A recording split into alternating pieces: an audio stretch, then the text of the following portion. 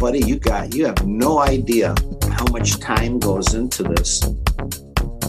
You know, you didn't get to see my presentation.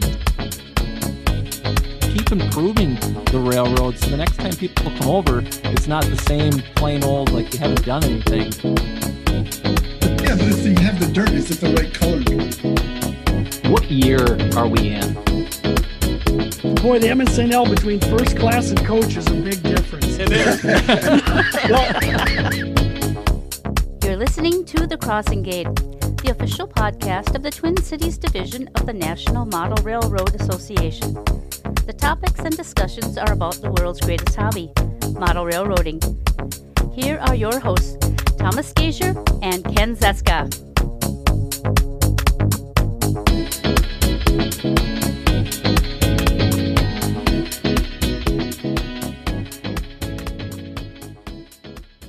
This episode of The Crossing Gate is brought to you by the F1 function. Yes, the DCC bell ringing function. You all know and love that function.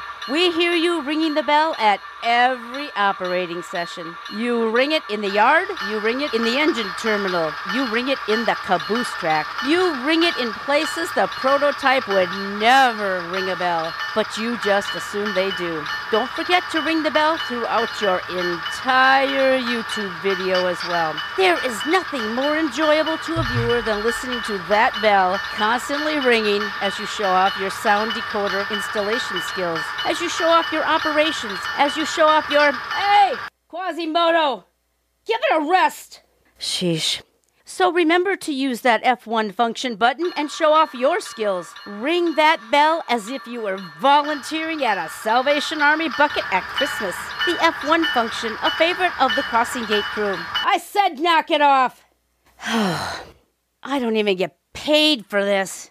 I gotta talk to these guys. And welcome to another episode of the Crossing Gate podcast. Tonight we're going to talk about lessons from the trash can. The experience is what you get when you didn't get what you want. We're going to learn from tossing your projects aside and maybe learn how to toss them aside to save you time and energy. And with me tonight is Dave Hamilton. Hello. And Luke Lemmens. Hello. Larry Eggering. Hello. Mike Jordan. Hello. And Greg Dahl. Good evening. And we're going to start out our tales of woe with Luke here tonight. He's got a couple that he said he wanted to share with us on when it's time to toss a project. One of the things that I had an Intermountain flat car. I got off somebody else. They gave it to me because they didn't want to deal with it anymore. It was the old kit form with the wood deck, and they put the wood deck on with like Walther's glue, and it just warped the plastic body. The thing never ran good. I tried my best to straighten it back out. I tried my best to put some weight in it. The thing just never tracked to save its life. I always had problems with it, and I just didn't want anybody else to have to deal with that thing. So that one of my few things that I actually snapped in half, and it got tossed just because I didn't want anybody else to have to deal with the thing. Make it so nobody else has to deal with it. Is that tossing yourself on the grenade then? Yeah, I think I got it for free, and that was probably a reason I got it for free. And I just couldn't save it. It was one of those things that just nobody else should have to deal with it. So it's time to get rid of it. So yeah, and I think part of the problem we have is one man's trash is another man's treasure. And Greg and I and the rest of the guys, we go to the flea markets and we see these things tossed aside, and it's tough now to go, do I want that or do I not want it? And Greg, have you ever decided that? Or Luke? I'm a sucker for those projects too. Like little lost puppy dog projects that just look at you like, I need a home. I think you could work on these. I could fix that. Yeah. Yeah, I could fix that. Don't do that. Advice from the Crossing Gate. Don't do that. So Greg, I'll go to you next. I think I've had a couple of those Eel River beer cars, and they come both assembled and unassembled. And of course, there's a few that I've assembled, and it probably was, I had them all on the layout. I was operating with them. Everything was fine, of course, until somebody else came over, right? It worked fine for me. Somebody else came over, and there were like two of them that would either uncouple and derail all the time. Could never figure out why these ones. I didn't use the trash can. I used the flea market and said, you know what? I've got plenty of these things. This thing now is someone else's problem. You sold it to Luke. I did. I turned it into a flat car. No. Yeah. So buyer beware if you're at the flea market.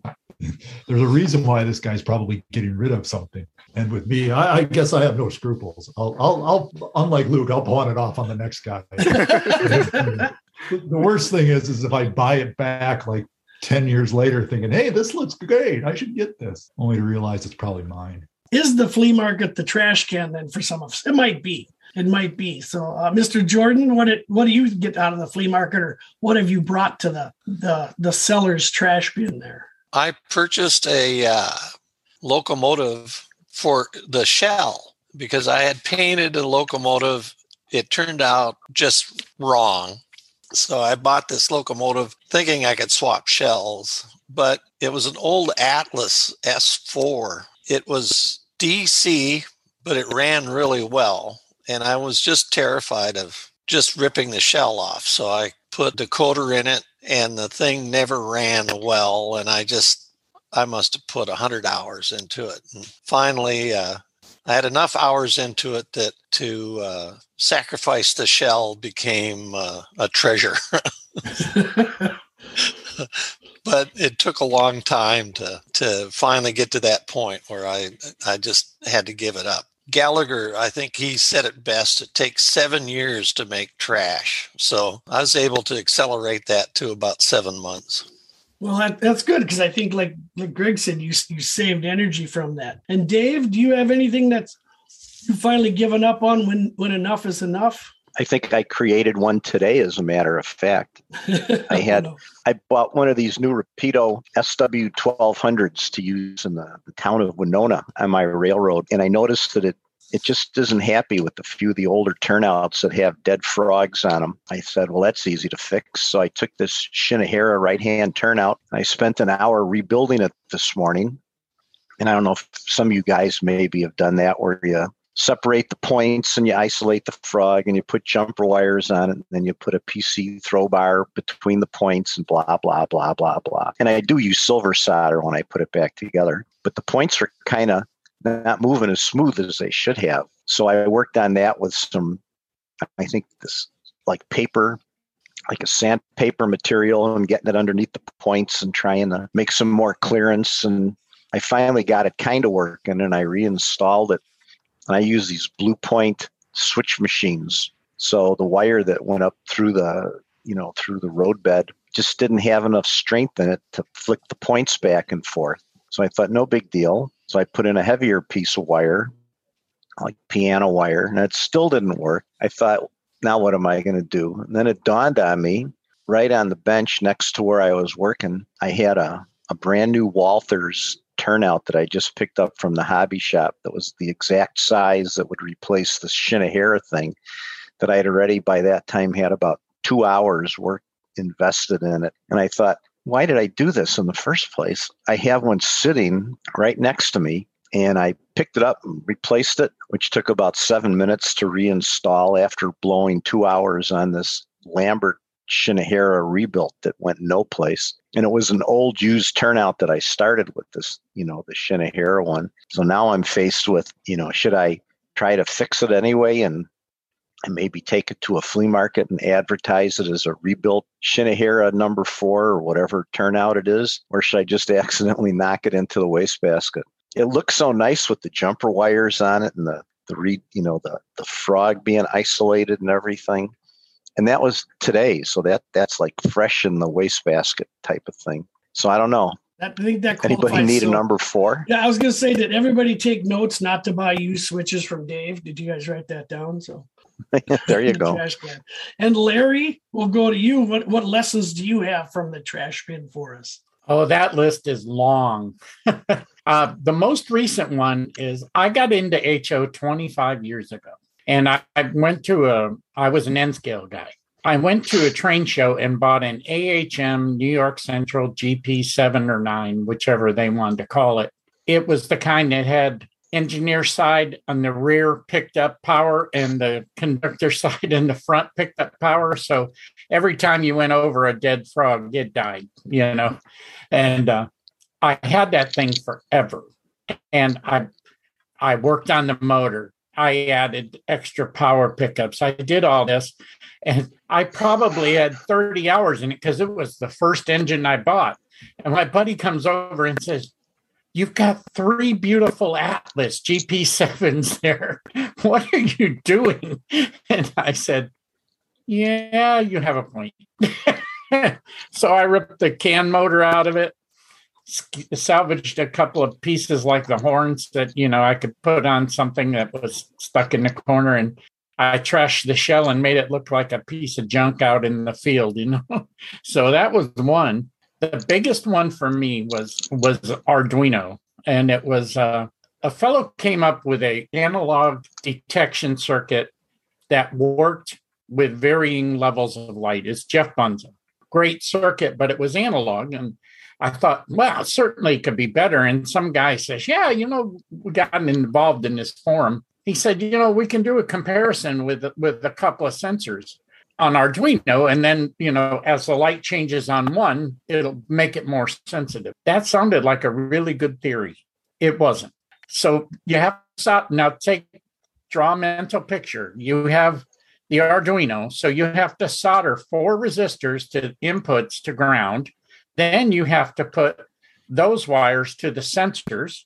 This is for 2 blocks. And then you have to run a positive. So all of a sudden, what started out as something easy had a life of its own. Hours and hours and hours. If I tweak the code this way, does it get better? On and on and on. I was on Amazon and I just happened to see Arduino sensors. Apparently Google was listening to me talk on my phone. All of a sudden, there's these perfect little sensor boards that cost $1. $1. It would literally take me an hour to put this thing together, and it worked. It worked. But I got these boards for $1 that work perfectly every time. I mean, they just work great. Guess what I did today? You bought boards for $1. I ripped all those components off of 10 of those things that I built. And I put the Arduinos back in stock, and everything went in the can. Yeah. But you learn from that. And so I want to go off something you said, and I'm going to go to you, Greg, because I want to talk about your learning to toss it aside when that becomes relevant. And Larry brought up that sometimes it takes a friend to say, "This has got to go. I've operated your layout 10 times. This engine always junk. This car derails. That switch goes." What do you think triggers something in your own brain to take your own medicine? Now that we've all been to the Crossing Gate confessional now, to learn to toss it aside and save yourself money and energy and all of that. Well, I think that's the whole key. I mean, throwing something in the trash isn't the hard part. The hard part is knowing when to throw it in the trash. The common thread on almost all of these was, I start on this, I keep working on it. Now I've got an hour invested. Well, now I've got 2 hours invested. 2 hours. If I just spend another 15 minutes, I'm sure it'll be working just right. It needs one more jumper wire, right? I don't have a good answer for, because you're right. It might, in one more jumper wire, this might all work and everything will be perfect, but it might be another 10 hours or it might never work. I wish I knew. Yeah. Well, maybe it's an age thing or how long you've been in the hobby too. Going back to Dave. Now, Dave's been in the hobby a long, long time, but you're just a badger at that switch. So what was your final point of no return on giving up on that Shinohara switch, Dave? It was getting dark outside and I wasn't making any progress. And I figured that, and then I realized that I had just bought these new ones and I think I was saving them for some future project. And I thought, what am I doing? It's sitting right here. I could have done this hours ago and moved on to something else. I think I just got into this must do mode. And then all of a sudden it was getting dark. And when the lights went on, it just dawned on me that I have totally wasted half the day here trying to get this thing to work. Quite frankly, I've rebuilt a lot of these Shinohara turnouts, and I've had a couple times where the points wouldn't flip back and forth. They've always worked fine electrically, and it's been an easy fix to get them to move. This one wasn't, but I kept working at it because I think I didn't want to be defeated, and then I just thought, I'm getting older and this thing isn't getting done. So I'll put in this new one. I'll sacrifice it. I did buy it to use it. I might as well use it here. I could have had a much nicer day today if I would have done that first thing in the morning, So if it wasn't daylight savings time, you would have had another hour to go at it, right? Well, that's a whole nother discussion, isn't it? I think so. I think so. Luke, Have you ever had anybody operator come over and say something of yours has got to go or take it to the bench or anything? Not too bad. Just same with that flat. It just kept getting bad ordered, and it kept showing back up in the shops. It's like something's wrong with that. I changed the trucks on it, tried a few other things, tried to pack as much weight under it as I could, and it just being a troublesome issue. So I thought, well, something's got to go with it. So yeah, same with like my power. I have my power right up, and if people don't fill out their little trip report saying the power doesn't run good, let me know it doesn't run good so I can deal with these things and. So nobody else has to deal with it. Same with not having anybody else to have to deal with the stuff. So I think a lot of like the defeat thing, you don't want to get defeated by a simple switch. I think that's a lot of the ego thing of, I'm not going to let a little switch defeat me. And I think that's a lot of the thing is at what point do you not want to get defeated with it? Yeah. There's a fun factor that can be had too. I had a turnout on my layout that just gave me trouble. And it was on the main line. I kept telling the guys, I'm going to do this. I'm going to take this out and redesign it and make it work right. Because it went from a vertical transition down and the turnout was at an odd angle. So intermittently cars would derail. I knew how to fix it. I was lazy. So my buddy is over here, same friend actually. And he says to me, one day, you're going to do this turnout instead of talk about it. So I turned around and I said, you're right. And I reached behind me and grabbed a claw hammer and reached over and ripped the thing out because I was going to have to just rip it out anyway where it was. And so I literally ripped the bridge, the turnout, everything out. And his eyes got the size of saucers. He thought I was all irritated. I said, that look was worth it. So when does it become, you got to throw it in the bin. Model railroading is fun. That popped up a few times on operation with. I had a switch buried in the middle of like hidden staging at the bottom of a helix, and it gave me grief, and everything was derailing. It's like, this is supposed to be a fun hobby. It works so for is me. It the suck factor? Is that it? And when the suck factor gets to level 9, we've got to do something. But that is, I think we don't want to be defeated by our miniature world and things. So, Mr. Jordan, have you ever suffered the agony of defeat, or have you overcome it and beat up your issues of trains and track and things? Yeah, we want to know if has anyone told you that you should change something, or where was your frustration level when you finally decided the trash bin or flea market was best? Yeah. Well, I had an Athearn Blue Box Jeep 9.7. It ran really nice, but if I reversed the engine and went through turnouts in reverse, one truck would always come off. Like Dave, I just was not going to let this thing defeat me. And I think after 6 months, my part box got larger. So it got disassembled, and I used gearings and wheels and different parts of the shell to fill my parts box, and the frame and other pieces just went in the trash because I didn't want to have the temptation that I might want to reassemble it at some point. You could come back to life. Yeah. And, most times when things don't work well, I put them in a blue storage bin, put them underneath my layout, and hopefully in 6 or 7 months when I take the lid off, the railroad Smurfs have come in and repaired it for me, but that doesn't seem to work either. No, you have to invite them over. So let's switch it around because a lot of experience, on this podcast. Have you ever been a mentor to someone and gone to their layout and looked at their models and told them that this has got to go? I've been operating this. We've seen this, that switch. I have a better idea. If you'll just get rid of that engine or that car, we can replace it with something better. Have any of you ever been that person, been that friend? I mean, you have to be a good friend to kind of tell them it, but I don't know. I've been dubbed Idea Boy. I've had a few layout changes for like people staging or how the layout design. And one guy says, I don't want you to come over anymore because every single time I work on my layout, it's 10 steps back before I can make 3 steps forwards again, because then you come over again and come up with another good idea. And it's like, sorry, but I thought it was a good idea. You're costing me money. More track. Yeah. Anybody else? Luckily, I've been the recipient of many, many, many suggestions. Why is that, Mike? So, from experience, the biggest problem is when people give me constructive criticism. It's true, and it has really helped develop the operation level that I do have on my railroad. So I appreciate the input from other people. I've given advice to a gentleman about, he had a computer switch list program that for about 5 years, just one more change and it would work perfectly.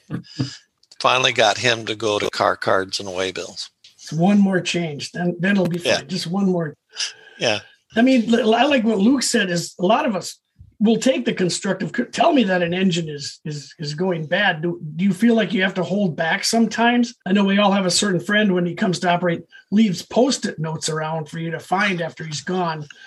You know, I'm like, what is this? The anonymous, I call it a drive-by, abuse. It's like, oh, that didn't work. Who did this? And they're gone. So, I mean, how do you guys feel about, taking or giving advice after a session? No, I've done it before and told, there's a couple of the guys that you keep having trouble on a yard lead or something like that, or with his system drop in the signals. So I certainly don't hesitate to mention it, but I always blame it on me. It's like, well, I keep losing this thing. I must be hitting one of these other buttons. Any chance of you checking it out? So you can kind of pretend it's your fault when it's his fault. And another one of the guys wanted to start doing some scenery work. And I was over at his place and we were going over different techniques. And I said, but let's be serious, before you start ballasting the track and doing this and doing that, we really got to get this thing to be bulletproof. So how about dropping in some more track feeders? And, why don't you think about, you got a straight edge or something? Because I know there's a dip over here, and I wasn't pointing at me when I said that. So, so there's been a couple times. No, it was, I try to be humble about it, and say, it'll sure look nice when you try doing it, but you got to do this first. And I don't think if you storm out and bang on things, that's one thing. But if you say you should try doing it this way and actually tell them what they should do, at least what you think they should do, at least that's being friendly constructive, I think, instead of being hostile constructive. So yeah, there's been more than once where I've done stuff because I've had my share of Post-it notes stuck on the railroad too here. So, I figure that we keep in balance that way. But I know that the people on this group, Dave and everybody, a lot of modelers in our communities, Larry, even in Florida, look up to us. And if we do say something about issue A or issue B, I know how everybody speaks is that they won't take it offensive, but they're like, oh, okay, if he's finding this out, I should really fix it. So, Greg, have you ever done that or, been on the recipient of that? The couple points I wanted to make was, as a layout owner, I'm kind of like Luke, where I tell people, hey, I need to know that this is not working. So the next guy doesn't have the same problem, right? I can't fix something if I don't know anything about it. And I don't want people to come over and be frustrated for 2-3 hours. And I've actually found it's actually sometimes hard to get people to do that because I don't know if they're afraid to criticize or if, they don't like criticism, so they don't want to hand it out. That's what I've found too, like the power. I mean, if it runs like poo, let me know it runs like poo, because I don't get a chance to run a lot of my engines. It's the fleet of people that are out there running it. Let me know what's bad so I can see these issues. Yeah, right. The other point I would make too is when I do go to somebody's layout, and I would say almost every layout owner I know wants constructive feedback, right? But what I try to do is I try to live, here's 3 or 4 things. Here's the 3, 4, or 4 most important things. There's nothing more defeating, as we talked about earlier, to host an operation session and have like 7 pages of things you got to do. So that's bad. Wait a minute.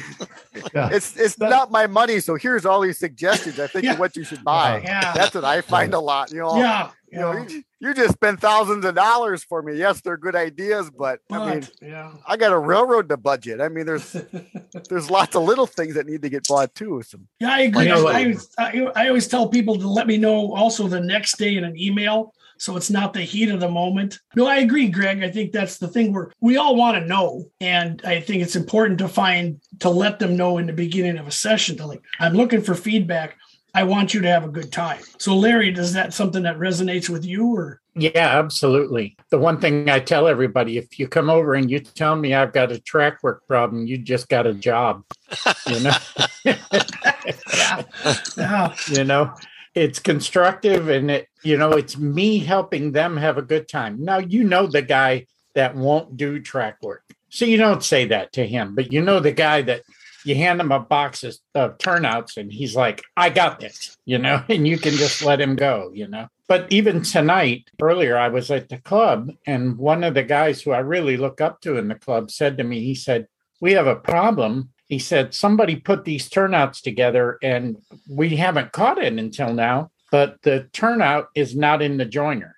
The track section's not in the joiner. It's on top of it. Well, there's 3 turnouts put together. It's going to be an hour and a half to tear all out and replace it. He said, do you have a way to fix that? And I said, yeah. And I pulled out the magic saw, went down the kerf and just cut it and it fell into place, stuck some solder on it and we're done. And he said, that's amazing. He said, I was going to take a Dremel tool to it, you know, and I said, yeah. And then you got an 1/8 of an inch kerf. I said, use a good tool. And he was like, yeah. He said, he's going to buy one of the saws. And I forget the name. They're the Polish ones, right?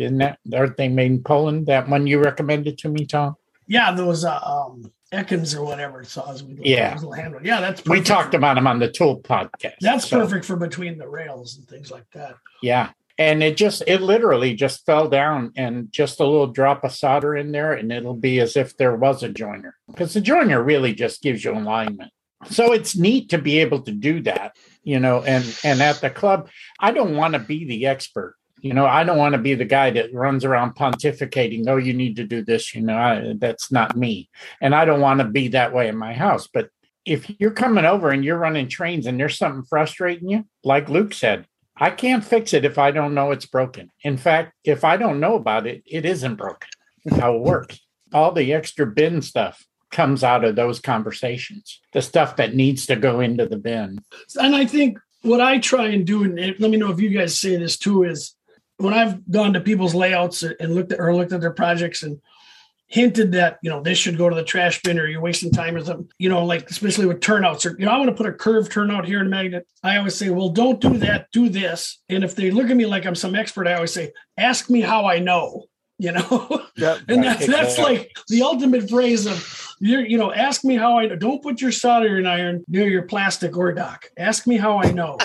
And so as then you guys had one of those ask me how I know moments, and we'll go to you, Mike. I think just laying the track, not paying attention to how they move through a curve. If you don't get that curve smooth and your eyeball doesn't go down to the track to look at it, that was my biggest defeat, I think, when I first started, was just getting that track laid out smooth. When people ask me to come over and look at their layout as they're building it, that's my go-to little story of spend that extra 10 minutes getting that track laid out, because like you've said, you know, going to a acquaintance house and he wants to start doing his scenery, and you know for in your heart that track is not laid out right. It's just going to make him miserable for the rest of his modeling career. Like Dave said, get your curves right before scenery. Ask me how I know. So it's just exactly, and that's you want a 90-minute dissertation. I'll be happy to give it to you. But I'm sure there's a lot of these things. And Dave, have you ever done that when you go give advice? You just say, don't do this. You know, all the years you've been modeling, ask me how I know. Is that? It's happened when I've seen some other decoder installations that people have done, you know, and people seem to have a reluctance to trim some of the wires down to make it a little easier to stuff everything under the hood, whether it's an Athearn hood or a better hood. I always think back to the one decoder that I ever smoked because I had a wire that was, I can't even remember how I did it. I hadn't cut it down and it touched something when I was moving something else, and it really impressed me how quickly it like smoked. And I did get it repaired for $25 by Soundtrack, so it wasn't a big deal. But, just because I'd gotten a little sloppy with the wiring, so now whenever I see any of the other guys doing their own decoder stuff, I share my knowledge and tell them to shorten those wires up a little bit and, cut those bare ends off while you're doing what you're doing, because you just never know when one of them's going to touch something that you don't want it to touch while you're testing it. Yeah, right. Ask me how I know. The wire maintenance thing, back to Mike's Atlas switch engine. I had one, put a decoder in for my son, and the motor is mounted. They had that die-cast frame to it, and it uses the frame. I thought, well, I'll just isolate through the trucks, and it shouldn't be an issue that the motor touches the frame and it's not touching anything else. I roasted 3 decoders on that thing. One evening, I roasted 3 of them right in a row. Bulldog, I'm going back in. Here we go. Yeah, I'm going back in. I got this. It's only $120 decoder. We're going back. It's just. Yep. Touch the metal chassis and it grounds the thing out. Yep. Put another one in. I go, what? Everything should work. It's all semi-isolated. Run her down the track, little turn, smoke comes blowing out of it again. No. The word there is semi. Yeah. I got a whole bag full of decoders I roasted. Yeah, at least I was using nothing fancy sound. I haven't blown a sound decoder yet. My biggest thing is, as long as you can learn from all these frustration things, you learn from it and be a better modeler after it. I don't claim to be a good modeler. I've learned how to limit my mistakes, and I guess that's the biggest thing. No, that's the catchphrase right there. And I think all of us should have a board on their layout, like a nice wooden plaque you get at a trophy store in the middle, and have a fried decoder on there. And then we can all have our own saying on, make sure the motor is grounded. Ask me how I know. Make sure the motor is isolated. Ask me how I know. I got a whole bag full of decoders I've been stocking up of things that have just completely melted. Yeah. I'll put those on the wall with sayings on them. That's what I got. I got it right above the workbench. Yeah. My favorite line. I throw another one in there. My favorite line was from my favorite boss. He said, Larry, it's not the fact that you screw up, it's how well you recover. Yeah, that's the good thing. What was that, and Mike? I can put all those decoders next to my participation trophies that I got over the years. But I think too, part of this is, it goes in the trash bin. You made a mistake. It's if you just keep making this, if you just keep not making your curves, correct. You're not eyeballing them. You're not doing this correctly. You're not wiring correctly. I know, like Luke, I've been the Bulldog too. And I'm like, I'm going to get this thing to work. Give me one more decoder. But I think, but we learn from it when Luke has the bag of shame there. I don't know, Mike, we're in there, but it's just the bag of despair. Same thing with like airbrushing and painting. I noticed with like taping. It's like, I think I'm good at airbrushing. I've really learned how to limit my mistakes with taping. I still get issues, but I don't have as many issues anymore. Yeah. And I don't claim to be good at it by any means, but I guess as long as you can learn from it each time. You lessen that's why I went to the school of heavy weathering. You mean the one where you put your thumb on the boxcar and the paint just runs off because you had super glue on your fingers? You mean that one? I know a guy. It is impressive on, like Dave was talking on, how long it takes you to install a decoder versus how quick it can puff out that smoke. I think it's an inverse. Like that. Just like that. And, you're in there 2 hours and you're putting a decoder buddy and you're isolating this and then, The light functions too. I've learned the light wire functions.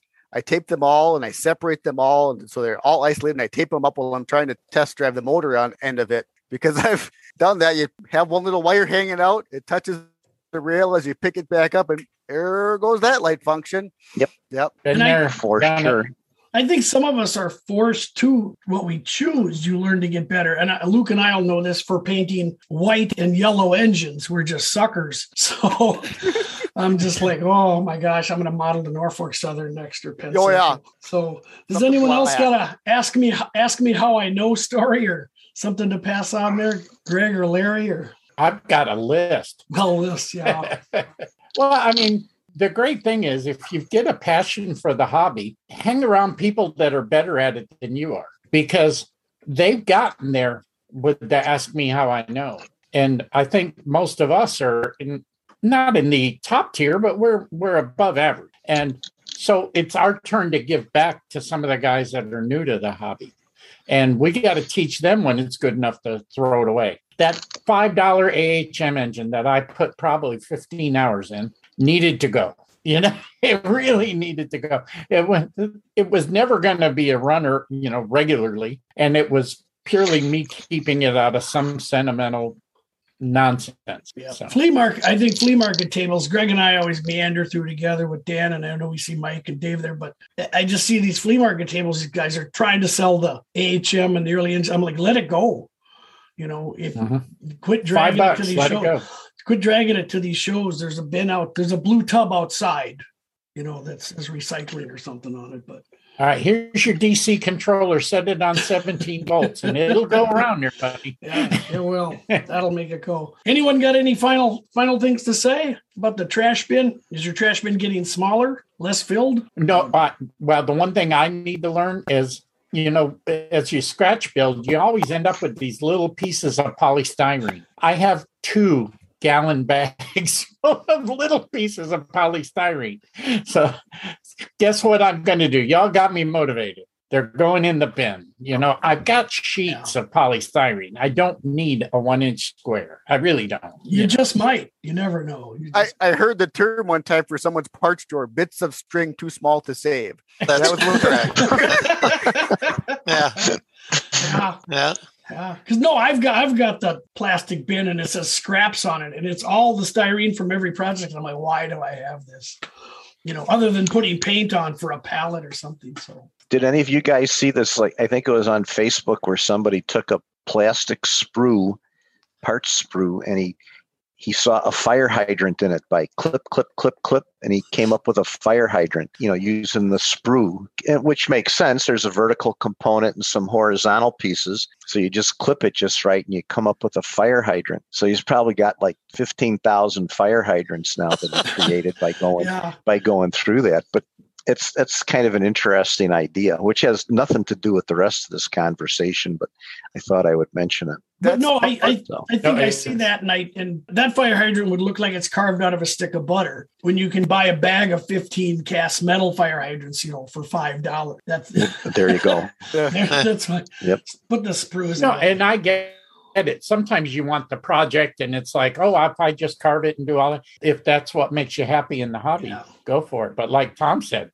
you buy a bag of 15, you know, how about 3D printed ones from actual scale drawings now, you know, for what, 60 cents a piece or something, you know.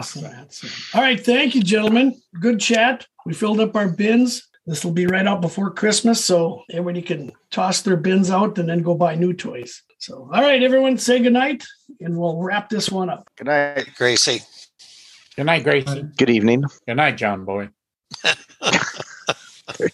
There's always one.